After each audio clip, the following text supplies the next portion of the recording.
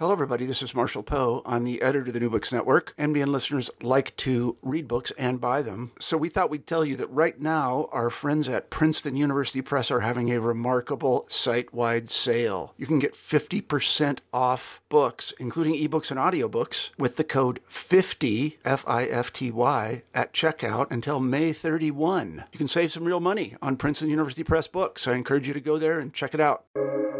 Welcome to the New Books Network. Hello, everybody. Welcome to New Books and Film, a podcast channel of the New Books Network. I'm your host, Dan Moran. Matthew Kennedy has written about the fall of the big-budget Hollywood musical and 3 biographies of Hollywood figures, the actresses Marie Dressler and Joan Blondell, and the director Edmund Goulding. His new book is part biography, part appreciation, and all enthusiasm for the films of Elizabeth Taylor, and he's here today to talk about his book, On Elizabeth Taylor, An Opinionated Guide, published in 2024 by Oxford University Press. Matthew, welcome to the show. Dan, thank you very much. I'm really happy to be here. So let's start with something from your book before we get into the structure. You say that you first saw Elizabeth Taylor in Taming of the Shrew, and that she has, and this is your words, entranced you like no other actress. Why? I'm not, that's not a completely easy easy question to answer, because it sort of encompasses the sort of ethereal quality that she has as a movie star. And part of the majesty of her and other select movie stars is that they defy easy description. I just know that they affect me on a kind of primal cellular level. And that's certainly the case with her. I can sort of try to take it apart and remember that as a 10-year-old kid at the Cascade Theater in my hometown of Reading, watching Taming of the Shrew, which I have a vivid memory, huge single screen, right? In the old days before theaters were subdivided. And that first shot of her in Taming of the Shrew is of one of her eyes peering through a slightly open door. And I've just never forgotten it. It's, first of all, she had magnificent eyes that were referred to as violet by many people. Plus, just beyond that, within the show, within that film, she had a kind of energy and a kind of charisma, again, as a 10-year-old budding cineast, that I found completely enthralling. And that she's one of those people who, even on a screen as big as the one I saw as a kid, she filled it and then some. And many people on a big screen get kind of lost for me because they're simply not charismatic enough. And that's when I realized, many years later, that what I was seeing was true and genuine movie star power. And perhaps she was the first that affected me that way. And I've just never really let go of that feeling for her in all the films of hers I've seen since. So yeah, but it does come down to something that's really hard to define Yeah, in that's a great terms point. of, yeah. Um, and that's what keeps me coming back, you know? And again, other stars for me have that quality, but she, for me, was the first. And I think arguably nobody, and maybe in the history of movies, has ever epitomized or personified the notion of the movie star more than Elizabeth Taylor. Um, that might be somewhat forgotten today, but history and a look back at film history, I think, might support that idea. Yeah. So, but that being said, the book is not just an examination of that elusive, magical quality known as movie star, the thing that we say, I know it when I see it, even if I can't, really clearly articulate what it is. But the book is also, maybe even more so, dedicated to really trying to study her as an actress. And the point being that we think of her as this great movie star and certainly this amazing celebrity, and later on in her life, a philanthropist, but she was also an artist, and she was making artistic decisions as the camera was rolling. And she had a very long career, and she was extremely knowledgeable about film technique. And all of that seems to be somewhat neglected in her legacy. And that's what I decided to focus on in the book. Yeah, that's you make so many good points there because that's one thing that occurred to me when I read it was that, the difference between some people are great movie stars, but they might not be a great actor or vice versa, right? And that we all just took it for granted that she was just always around. Like she was like, she was just who was she? She's Elizabeth Taylor. She's this bigger than life person. And you reminded me just now in your answer about in Sunset Boulevard when Gloria Swanson says, they had faces then, and that there's no one like Elizabeth Taylor now because the world is full of beautiful people, but she had this thing like you said when you first see her eye in Taming of the Shrew. That's a big moment where even as a 10-year-old, your brain is trying to figure out, well, what makes this person different. Yeah, yeah. So let's Well, yeah, it went straight into my whatever the cerebral term is for deep memory. Yeah, that's great. So let's talk about Camille Paglia. She calls her the mythic female, and you call her, and I just love this. This is page 2 of the book. You say she was always fun. She was always fun, and I thought to myself as I read that that's a great adjective for her. So can you talk about that your word choice there? Well, Dan, thank you for lighting on such a basic word and that and getting a lot out of it. The um what I read repeatedly and what I think comes across on the screen, at least in select performances, is that she was someone who simply wanted to enjoy life. And that also meant the life of a film set. So, repeatedly from directors and co stars and crews, I heard that she was very kind, very self deprecating, very generous, and that she had an ability to diffuse tense situations. And what I thought about in terms of that is that if you're a working actor, which she also was, right, as well as a movie star, she set her alarm and she got up and she went to work for years and years and years. Um, is that this is gig employment, right? I mean, especially after the studio system, and that must cause a great deal of stress among crew, among cast. Like I don't know if I'm going to get it. I don't know if this is my last job, right? I mean, something may go wrong, and this is it, and that's going to cause some tension on the set. And Elizabeth, I think, was again, according to accounts I've read, is very good at minimizing that stress and allowing people to have a good time in the moment, which of course meant that they're going to work better, and it was probably for her benefit as well, and also because the size of her celebrity, especially later, well, maybe throughout her career, she knew that she had a power over people. She knew that she had an intimidation that people were gushing or tongue-tied in her presence, regularly, and she didn't necessarily like that. She was a very down-to-earth person, and so she, I think, created techniques and approaches on the set that made people at ease, despite, again, the blinding magnitude of her celebrity. Right, because you can imagine how daunting it was to show up and walk on the set and be with Elizabeth Taylor. Yeah, exactly. I mean, time and again, you're walking onto a set and like, I'm gonna share a scene with Elizabeth Taylor. Are you kidding? And she knew it was in everybody's best interest to just be, one of the gang. Right. And I read that over and over again about her. That's great. So let's get into some of her films. So she made 56 films, 10 TV movies. She was in 2 stage productions, did 12 guest spots on TV, including, of course, Maggie Simpson's voice. That's a great thing I got to explain to my kids. You know who Maggie Elizabeth? And the kids are like, well, who's Elizabeth Taylor? And you're like, oh, Right, right. you got all torn. But you point out that level of, and we mentioned this before, almost like that saturation level of celebrity is gone. And you make the point where, because when I read this, I'm like, well, what about Taylor Swift? What about people now? But you say this, and I want to get your reaction to this. You say, quote, no one will ever have such star machinery behind her again, and that film stars don't simply have the central place in society that they used to. So what was she the last of? Can you talk about that? Like, why isn't she coming back? Well, she was the last of the a great and mighty um, studio invented star. So what's remarkable about her is that she came in, she was a child in the 1940s, and that was at the height of the studio system when you had older stars um, who were deeply attached to that form of filmmaking and so forth. She comes in as a child, but then survives the breakup of the studios into the era of independent production.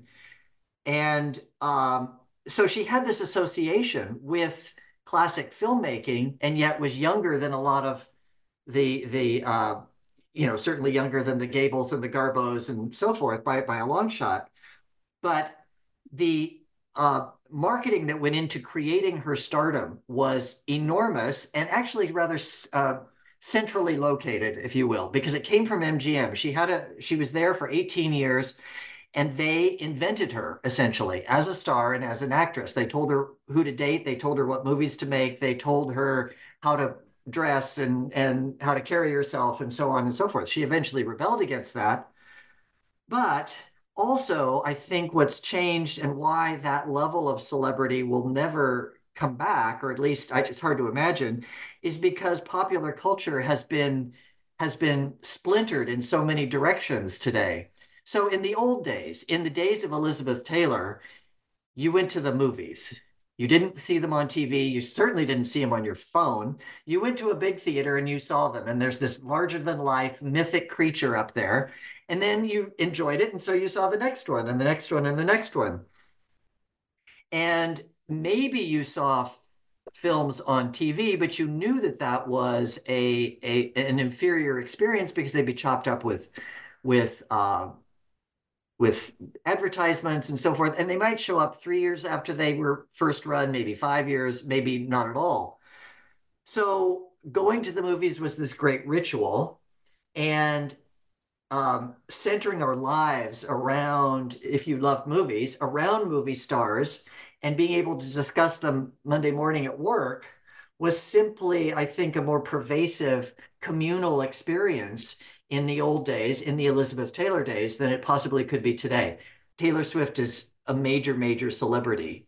I don't know that she engages as broad a cross section of modern life as Elizabeth Taylor did. Right. And I don't know that anybody ever will again. Yeah. Well, to go back to push a point, it's again like Sunset Boulevard. Like she was big. It's the pictures that got smaller. Right, right. Well, and in her case, her pictures got smaller, It but did. that's another story. Uh, but her celebrity didn't. Her Right. celebrity That's true. And what you never dimmed. Yeah, Yeah. and what you point out too is so true. It's like today, the film going experience is so fragmented, where everyone is now you can watch whatever you want as much as you want. You don't have to talk to anyone else about it. I'm on third season of this, or I've seen this one. So it's so hard to find that communal kind of Yeah. experience. Yeah, Yeah, well, you bring up another good point, which is that maybe we're sharing things, but we're not necessarily sharing them at the same time. right, A movie opens in the 1950s, like Giant, for example, right. and you go see Giant, right? And Everybody then you does. talk about it, and you're just not with the program if you wait a month. You are going to wait in the long line that in the first 2 weeks. Yeah, Otherwise, it's going to go by, and you don't know if you'll ever see it again, and it's this huge phenomenon. And that again, that creates a wonderful, cohesive popular culture yeah. that we don't have. Like, oh, I'll see that when I can stream it, why go to a theater? So yeah, I Absolutely. think that's So let's talk about her films, and let's talk about what I think is a wonderful, wonderful structure of your book. I mentioned before that the subtitle, it's called On Elizabeth Taylor, but I love this part, an opinionated guide. So you are certainly not the first person to say, I'm going to write a book about Elizabeth Taylor. You probably won't be the last, but I think your book does something that's wonderful, and I think it's engaging and it's a lot of fun. And I'd like you to tell the listeners about what is the Matthew Kennedy approach to Elizabeth Taylor. Dan. Thank you for that question and that approach from you.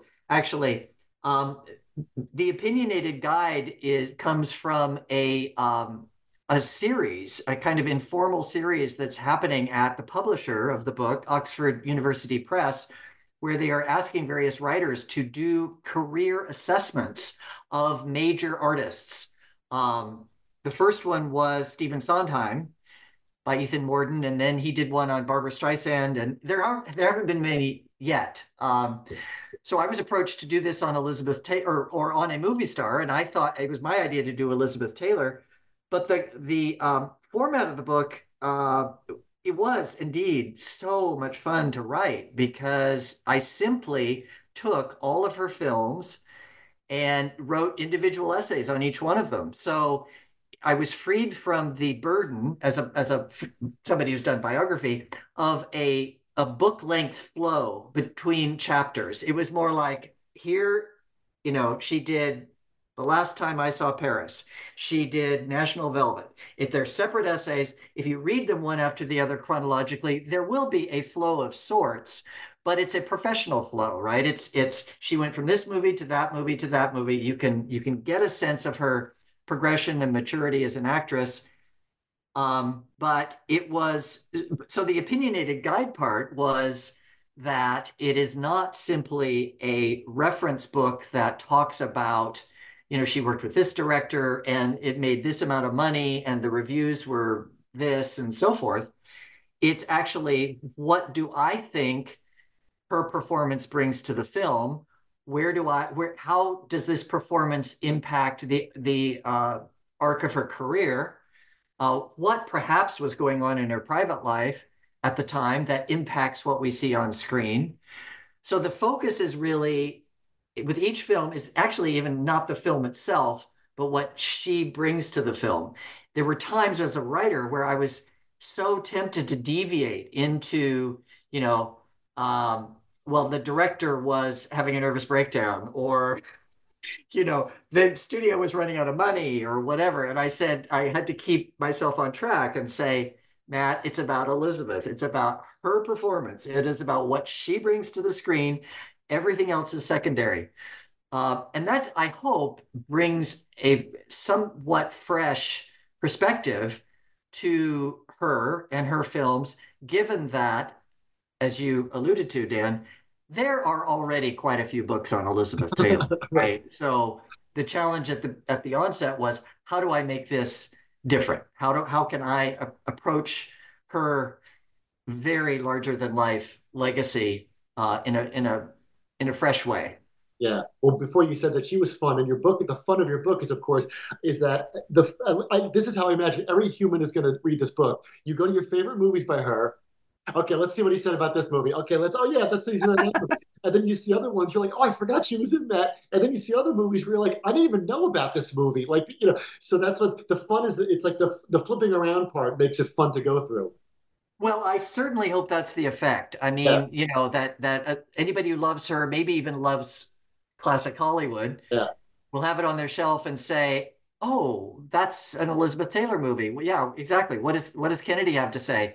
And also, I kind of expect that there's going to be a kind of a conversation going on, because the fact that it's an opinionated guide makes it singular. It's like, I fully expect that people are going to read this and go, he really he liked that performance, or he liked that movie, or oh wow, I thought that was a great movie and he's just kind of lukewarm. Or I do try to make a distinction, of Yeah. course, between the film and her in it.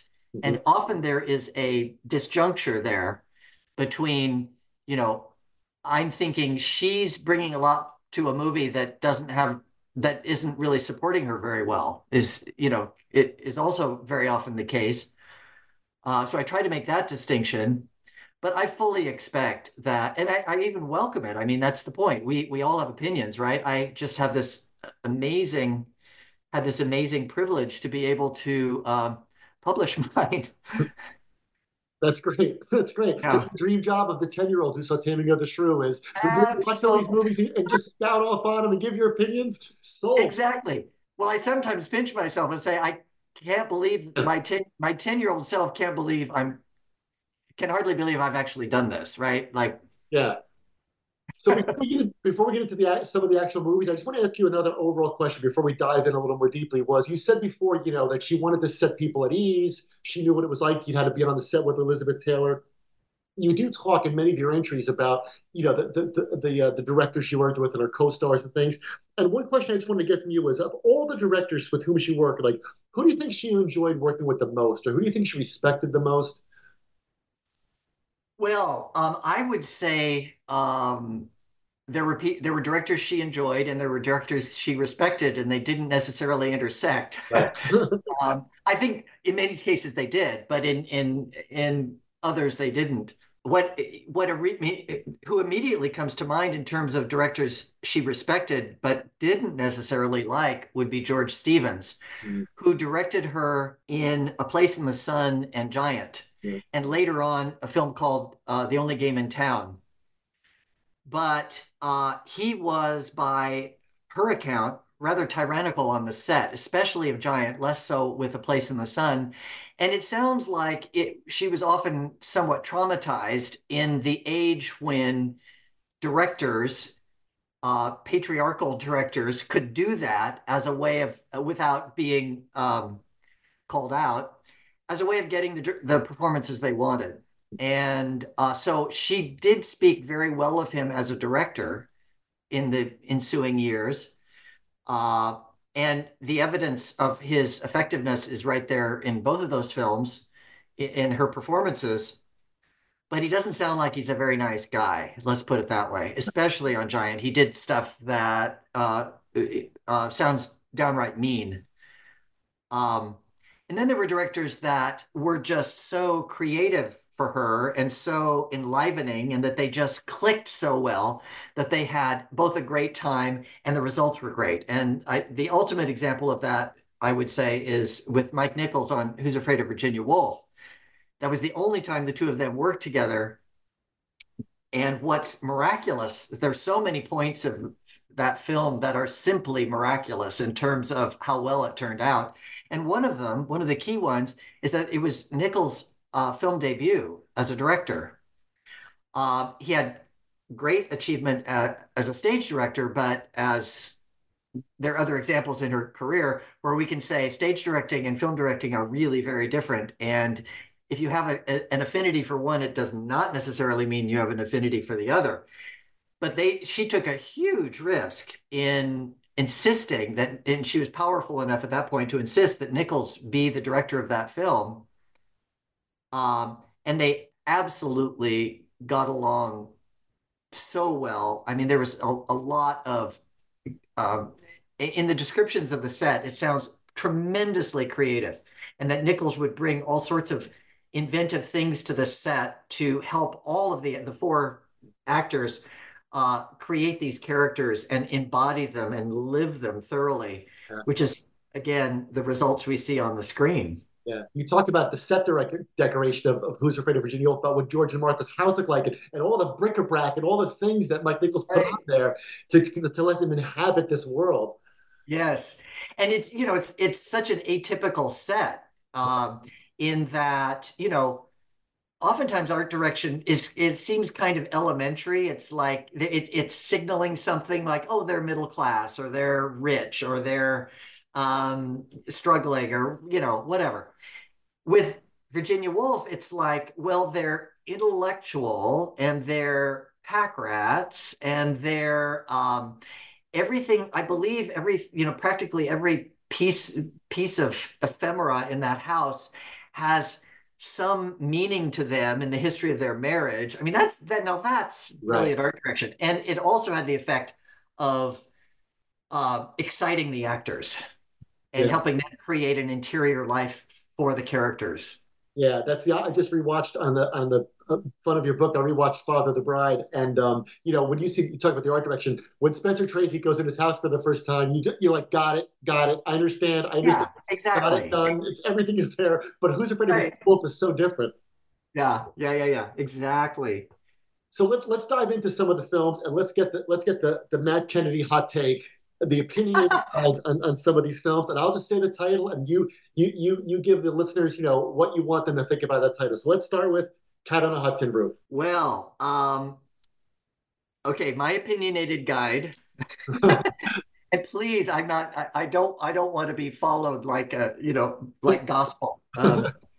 Um, it's my second favorite Elizabeth Taylor performance after Virginia Woolf, and what they have in common, I think, is her phenomenal commitment to the role and the embodiment of the character she's playing. So that it comes down to my how believable I how believable she is as that person.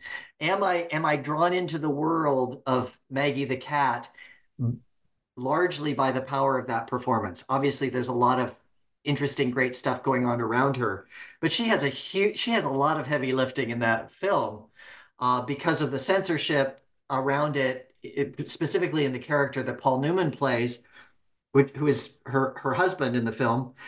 But what I love about that performance is her physicality.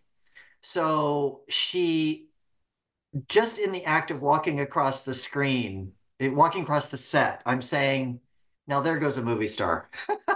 I mean, but there also goes Maggie the cat. So you have that wonderful combination of that's Elizabeth Taylor, and that's the character she's playing. She's in service to the character and the drama, and she's fulfilling the obligations of her character beautifully, and she's still Elizabeth Taylor. Right.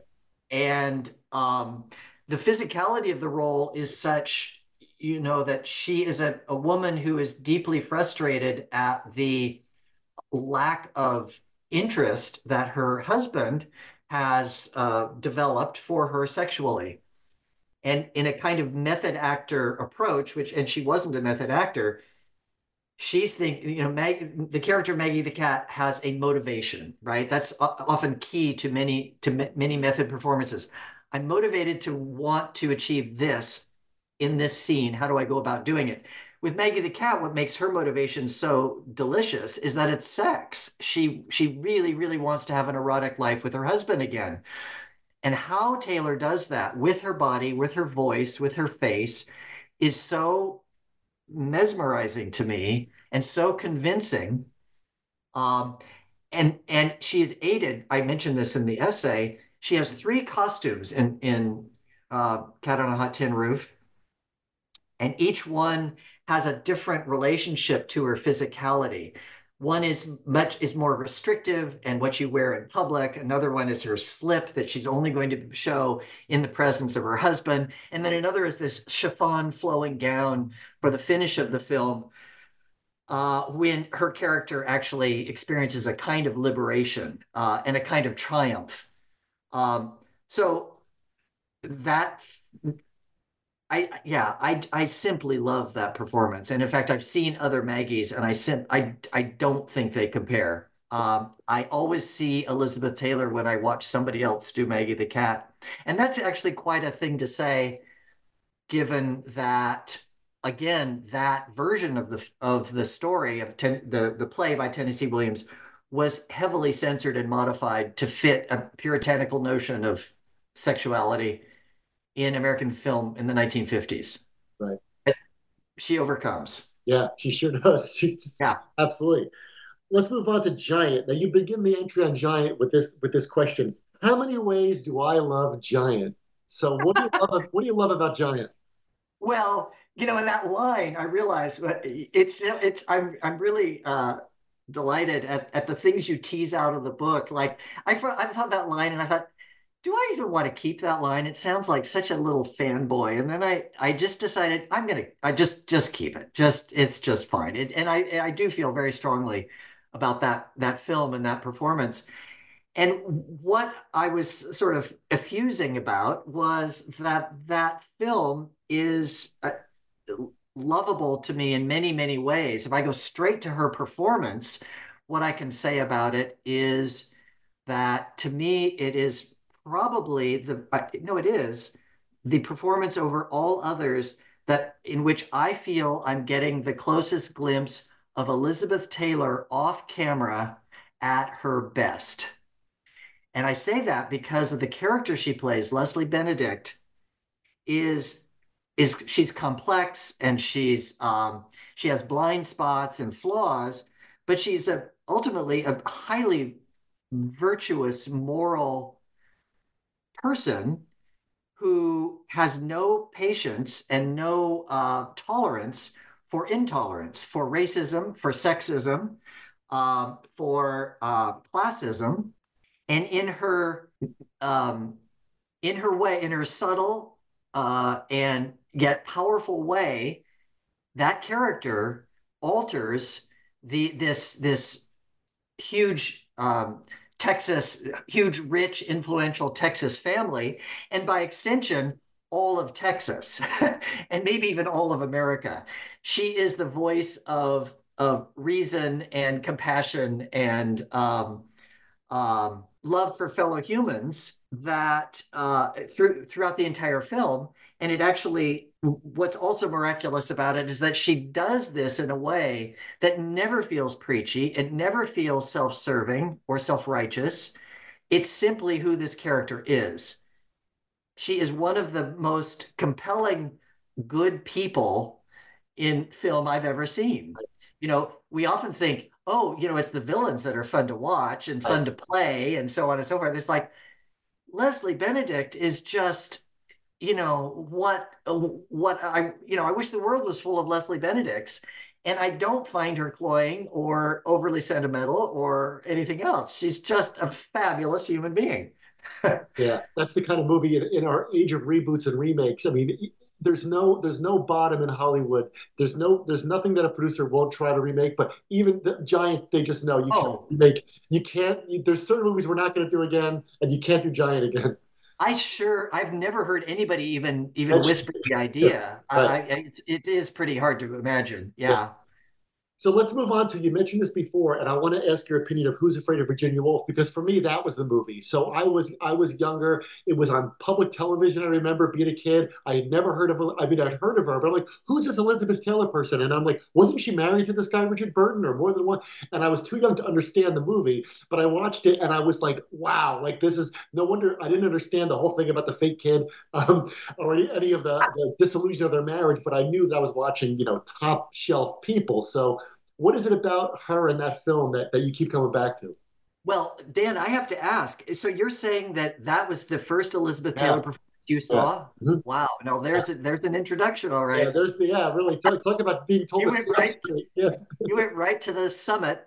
yeah, Um, well, I have seen Virginia Woolf many, many times and found it endlessly entertaining as this fantastic tour de force, the most brilliant writing, the most brilliant acting, directing, cinematography, art direction, as we talked about, the score, the editing. I mean, everything about that film is just magnificent. And writing about it was actually a whole different thing because I could just, in the times I'd seen it before, I could just wallow in its wonderfulness with other friends who have a similar high affection for it. And then, so to actually write about it was something of a challenge because I realized, like, oh, you know, here I am gushing about its many virtues, but really it's a very, very disturbing story, right? I mean, this marriage is, on the surface at least, incredibly destructive and corrosive and so forth. And I'm just like bubbling along about, oh, isn't this is a great movie? And I need to realize that its impact could be very different for people who are, seeing it for the first time. But in terms of Taylor, Nichols seemed to give her permission to basically be, for the first time in her career, I would say, a character actress. She was aged, she was 32 in the 33 when the film was first being made. She played somebody probably in her mid 50s, alcoholic, deeply embittered, in a long-term marriage, which Taylor had not experienced at that point in her life. Uh, and she'd only been married to Burton for about a year when they made that film. And Nichols, through again the brilliance of the script and the direction and her co-stars, she lowered her voice. She wore these unflattering, outfits. She changed her walk.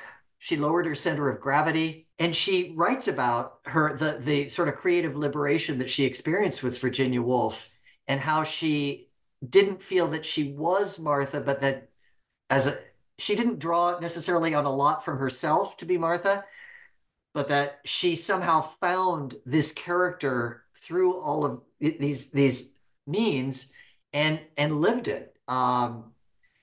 So to watch her in this film is to watch her transform into something else, maybe more spectacularly than she ever did before or since. Um, and the other thing about Virginia Woolf is how funny it is and how much humor she brings to it. It's humor with pain to it, with enormous pain. But and the other thing is that the layers in that film and that she brings out, they appear, George and Martha appear to absolutely loathe each other, and that the best thing they could possibly do is to end this marriage and go their separate ways. But again, through the brilliance of the writing and the playing, we learn that it's a strange and twisted way of actually demonstrating that they can't live without each other. This is a deep and abiding love that they share, but my goodness, what a strange way to express it, you know. And the brilliance of it is that at its drawing back as far as we can, I'm saying, is is this a statement on marriage in general? Is it that broad that we can say George and Martha have achieved something extremely rare that we might even want to emulate on some level? Or is it just an exercise in marital sadomasochism?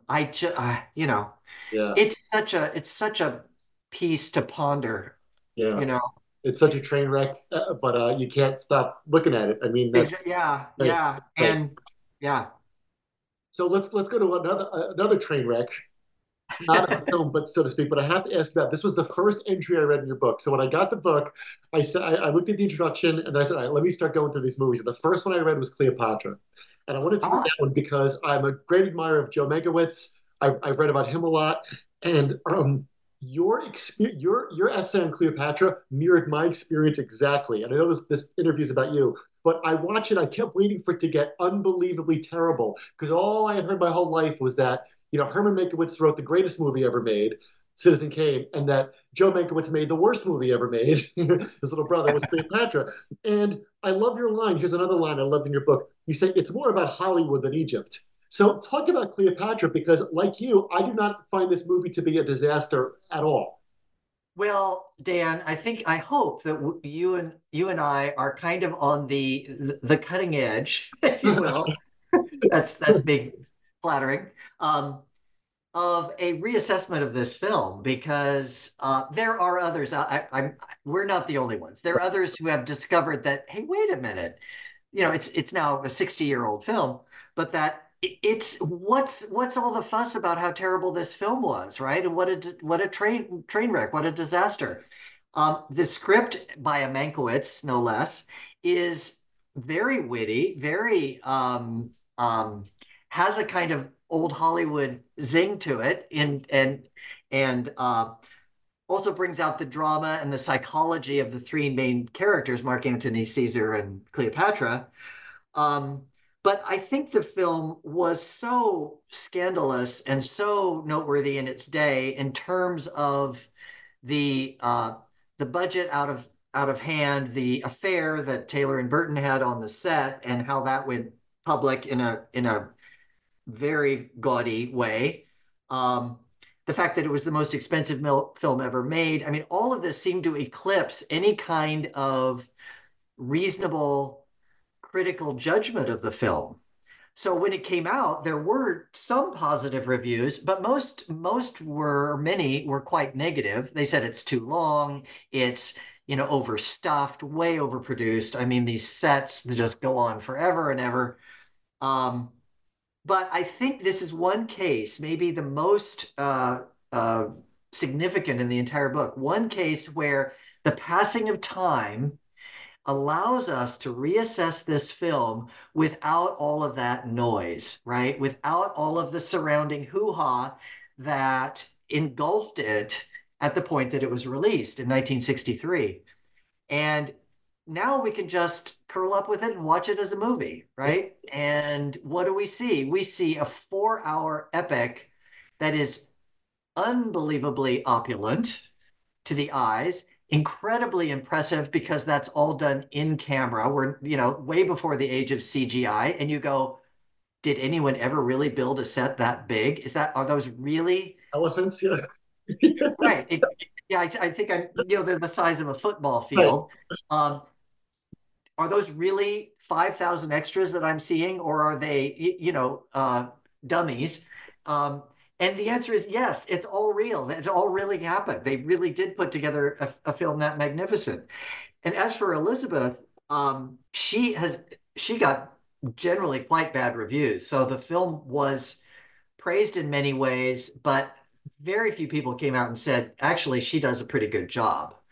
Um, what I see when I look at her and Cleopatra is I see someone assuming a very regal, appropriately, a very regal stance as Cleopatra.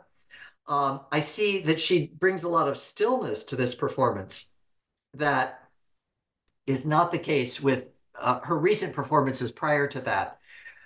And that she finds a kind of stature in Cleopatra through stillness physically.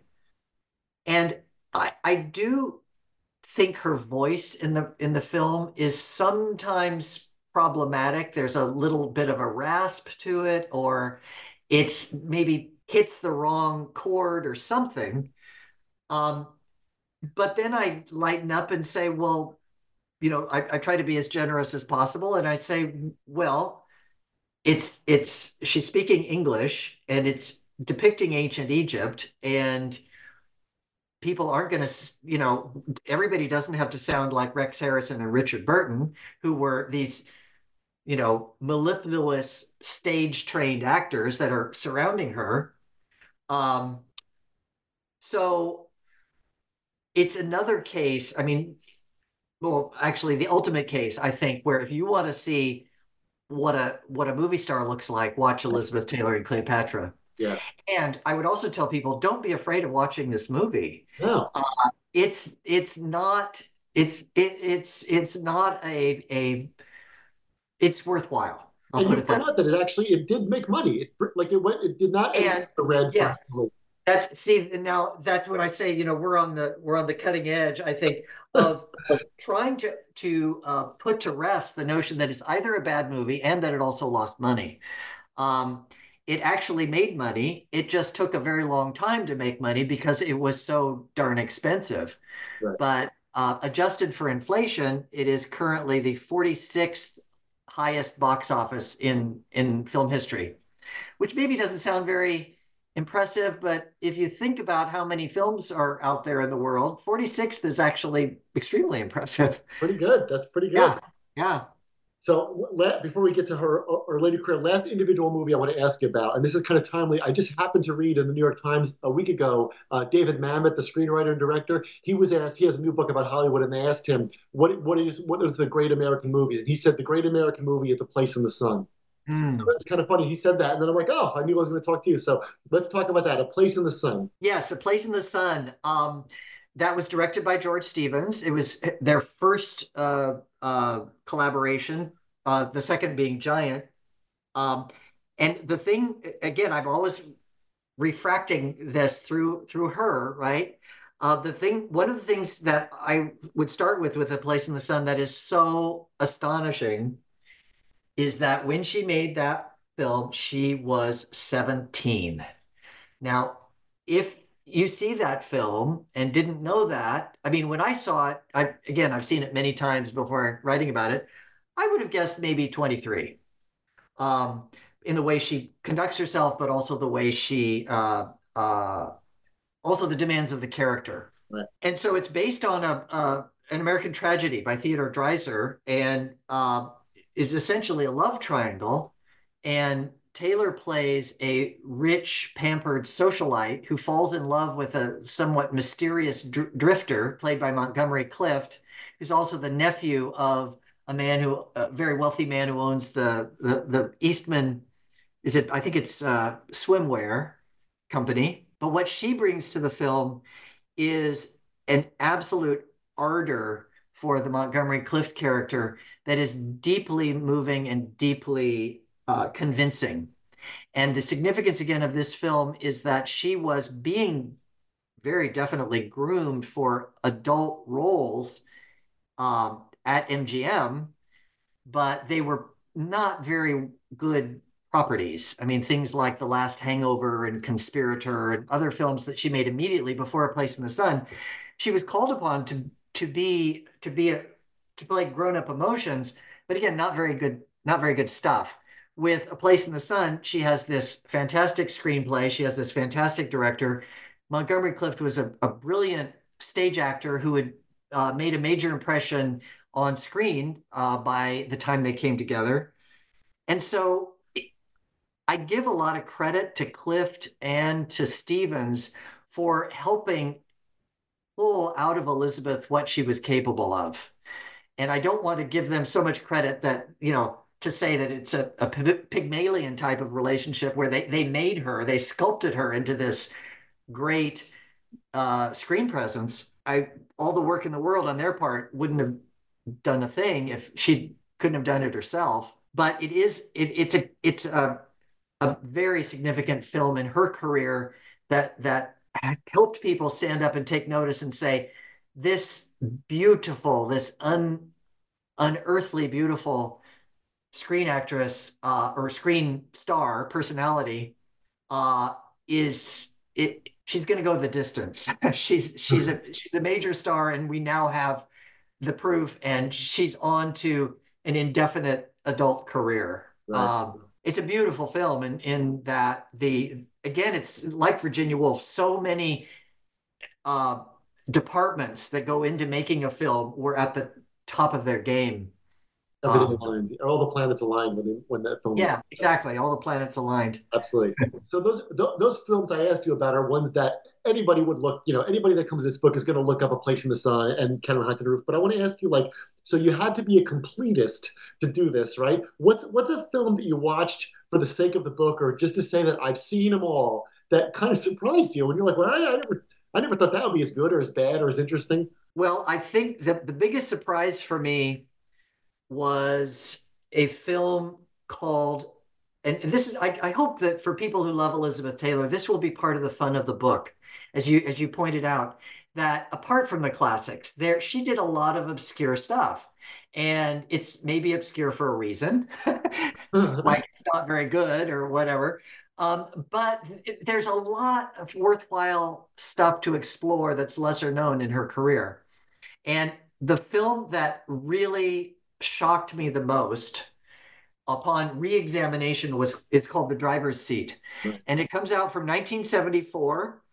I had seen The Driver's Seat. I saw it a couple of times on an old videotape at a friend's house. And that is no way to see that movie. I'm here to tell you. It was, sort of washed out and the effect was blunted in that respect. And we were laughing at it. We saw, this is the craziest, weirdest movie. Can you believe Taylor, put herself in this? She's writhing around on the bed. She's like grabbing her breasts. She's making these unbelievably weird dialogue, and like, what is it? It's Italian with like stilted and like, what is going on? Well, okay, that's how I came to The Driver's Seat when I knew I had to look at it again. On Canopy, which is a streaming service that is available out there, there is a fresh print of The Driver's Seat. And the cinematographer on The Driver's Seat is Vittorio Storaro, who was a brilliant cinematographer who did the Conformist, and later on did Reds, and worked with Bernardo Bertolucci quite a bit. Well, to see a fresh remastered print of The Driver's Seat was to see a new movie. And it was, watching it all by myself alone, it was really, really unsettling. It's a very disturbing, dark psychological thriller in which Taylor's character is on a rendezvous with death, you might say. And she plays this character in a fairly understated way. So the character she plays is, by, conventional standards, insane. She's totally gone. but she doesn't play it in any kind of stock way. She's not like bugging her eyes and pulling her hair out or um, doing any kind of stock indication that of actors playing insane. She's understated. She takes the character and the dialogue and kind of um, works it in a subtle way, in an underhanded way, so that we're saying, did she just say that in a kind of deadpan, monotonous way? But what she said was just outrageous. I mean, it's just, I mean, she's talking about she wants somebody to shoot her. Um, she talks about sex pretty openly. That combined with the cinematography and the use of color and the use of shadows in that film, if you sort of surrender to it and watch it late at night, I guarantee it will have a disturbing effect. It will have an old movie uh, quality that will linger with you. I'm not here to say it's a great movie because there are other things in it that aren't quite, maybe don't quite work. But the combination of Vittorio Storaro and Elizabeth Taylor really putting herself out there with an interesting character and a vanity free character is a sight to behold. That's a great endorsement. Yeah, well, it came out in 1974, which is usually referred to as this absolute this desert in her career of one unfortunate movie after another that brought her down as an actress. When you talk in your intro, you say that you're fascinated by her, what you call her career decline in her later films. And you say this as a quote of you. You say, quote, virtually all of her later films were deleterious in one way or another. So why do you think that was the case? Well, I think there were a lot of factors going on, and some were within her control, perhaps, and some weren't. Um, in her post Virginia Woolf career, which is really half her career. I mean, if you look at her actual output, and yet very often accounts of her career end with Virginia Woolf. It's like, oh, we won't talk about, Hammersmith is out. We won't talk about, the Bluebird. But again, in terms of output, she was far from being done. But there were all these different factors. One, I think, is that her marriage to Richard Burton was becoming more and more destructive. There was a lot of alcohol involved. And so they, as a screen team, seemed to work less and less well as their partnership went on uh, in their marriage. There's also, I think, a kind of downward spiral that happens with major stars where, you have one box office failure with bad reviews, and then that means that the next film is going to maybe not have quite the same budget that the previous one did. And maybe the people involved aren't going to be quite as on top of their game. And then that does even worse than the previous one, and you've got this downward spiral. And I think that definitely happened with her. And also, she was, by Hollywood standards, she was veering toward middle age. And in the old days, and I'm happy to say this has really changed in Hollywood. An actress might be done with major stardom, with leading roles, by the time she's 40. And Taylor turned 40 in 1972, which is right when her career was struggling. That really has changed, and for the better. I mean, women in particular have viable careers way past that.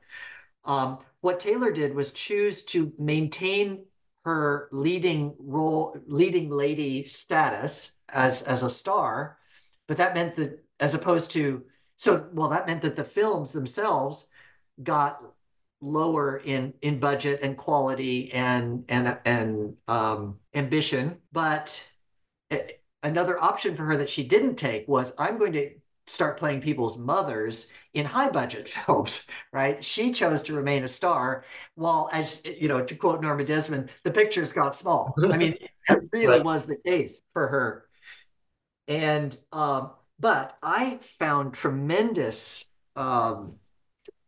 riches in seeing some of these later films where clearly the material to her surrounding her wasn't so wonderful, but I can see her doing what she could with it Yeah. and bringing her magnetism to it and walking away looking pretty good if the rest of the film didn't. Yeah, Let's put you it. point out, like in your essay about Night Watch, I think it is, you say, like, she never phoned it in. She always delivered. Yeah. Yeah, Night Watch is, I'd say, kind of a mediocre thriller right. horror movie.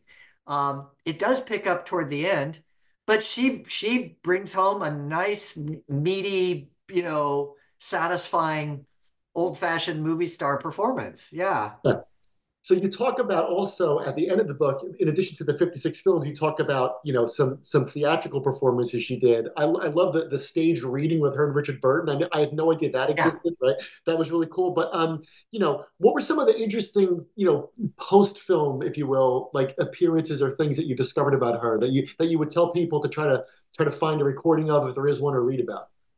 Well, she had. I hesitate to even call it a theatrical career, but she did do stage appearances sporadically. Yeah. And so the biggie would be The Little Foxes in 1981. Her film career was pretty much like grinding to a halt at that point, and she was, antsy and wanted to uh, do some acting, and she appeared in this Broadway production of The Little Foxes and did very well. Yeah. Reviews were strong. She had a wonderful cast, including Maureen Stapleton and others that brought to life this really rich Lillian Hellman melodrama. Um, and she loved that experience, apparently. I was able to see it thanks to a bootleg video that a collector had. It's not available commercially. And I saw a performance that I don't know what the date was, but it was during the New York run. And she was absolutely terrific. There's a moment when she enters where there's that kind of gasp of, oh my God, that's Elizabeth Taylor in a Broadway drama.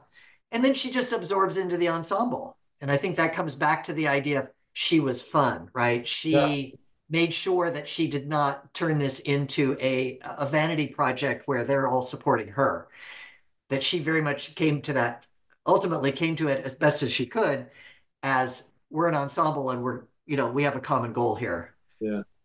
And it's not necessarily to make me the star. I mean, that's the feeling that I get in that performance. And there are moments in The Little Foxes where she has the kind of command that would say goes all the way back to Maggie the Cat in Cat on a Hot Tin Roof. Her other stage appearances I was not able to see, and I don't know that they exist in terms of ever being recorded. Private Lives by Noel Coward is something that she and Burton did after she did The Little Foxes, and that is all the reviews of that and the accounts of it are extremely negative, and that it was actually kind of a sad spectacle to watch the two of them way after they'd divorced twice and were sort of carting out their public images and playing on the double meanings of the dialogue and not really being very disciplined actors at that point. It comes across as gimmicky, right? Yeah, gimmicky. Yeah, exactly. Sort of stunt casting and of Right. the two of them in that show in that play.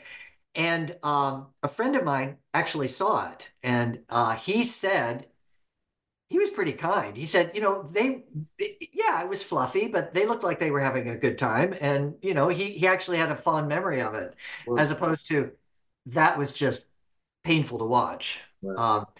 Burton was near his death. He was in late stage alcoholism at that point. Um, yeah, it was emotionally. I think it was difficult for her. The other things that she did on stage were short term. In some cases, a single night. The staged reading from 1964, which I would have given anything to have. Yeah, really. I sure wish we had a record of that. But she also did a stage reading of Love Letters at the very, very end of her career, her last professional appearance in 2007 with James Earl Jones. And by all accounts, she was fantastic. And it wasn't just because you're Elizabeth Taylor. Right. Yeah. Yeah. I know. It's like everything is recorded now, and you're like, nobody hit record on this. Nobody thought this Yeah. would be a good idea to Well, record. it maybe, Right. but maybe my book will bring out Right. some other bootleg copies. I sure hope so. So, last question here. You know that you have a timeline in the beginning of the book, which is really useful because you go back and see what was going on in Taylor's life, parallel to her artistic life. And you point out that she died in 2011. She was survived by her brother, four children, 10 grandchildren, four great grandchildren. And I was just curious, and I don't know the answer to this. Have any of these people done anything to like preserve her legacy? Like, do they do anything to kind of like maintain this and kind of keep her films alive?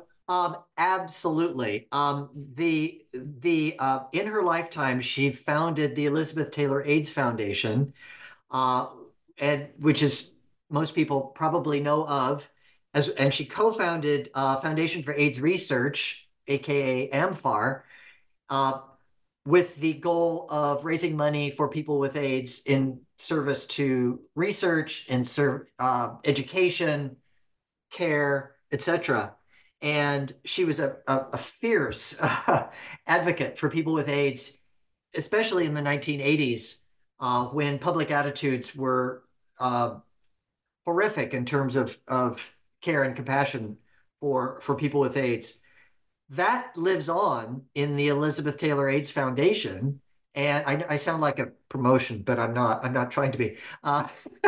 Um, and her children and grandchildren are in various ways involved, and are continuing to do advocacy on behalf of the AIDS Foundation. And if you visit the what's called the House of Taylor, which is a sort of umbrella term for her line of fragrances as well as jewelry, which she also developed as a businesswoman beginning in the 1980s, that in which that money went into AIDS work. Um, if you visit the House of Taylor, you will see that her legacy via her family and via the staff and the board there is very strong.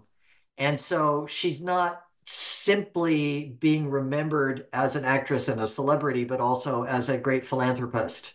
And what she believed in and what she devoted herself to philanthropically is still very much alive. Yeah. Great, great. On Elizabeth Taylor, an opinionated guide. It's available everywhere. And if you love the films of Elizabeth Taylor, or like we said, classic Hollywood, you do not want to miss this. It's published by Oxford University Press. You can get it wherever you find books. There's a link to it on our New Books Network website. Matthew Kennedy, thank you so much for being on the show. Dan, thank you. This has been great fun. I will tell you just if I may, as a part in parting, this is the book is actually we're speaking in January of 2024. The book is due out in April, but it's available to pre-order now. And this is my very first interview about the book. So I want to thank you for I hope starting the ball rolling. Sure, sure. Getting the Well, word out. your enthusiasm comes through in the interview, but also for all the listeners out there, it really comes through on the page. I mean, this is a movie that you drink coffee as you read it, and you laugh at certain lines, and then you're like, "What's he going to say about the next thing?" That's what I mean. It was kind of like it was like listening to a fan, but not a fanboy, go on about somebody who he's admired for a long time. So well done. Thank you so much. I really appreciate that feedback very much.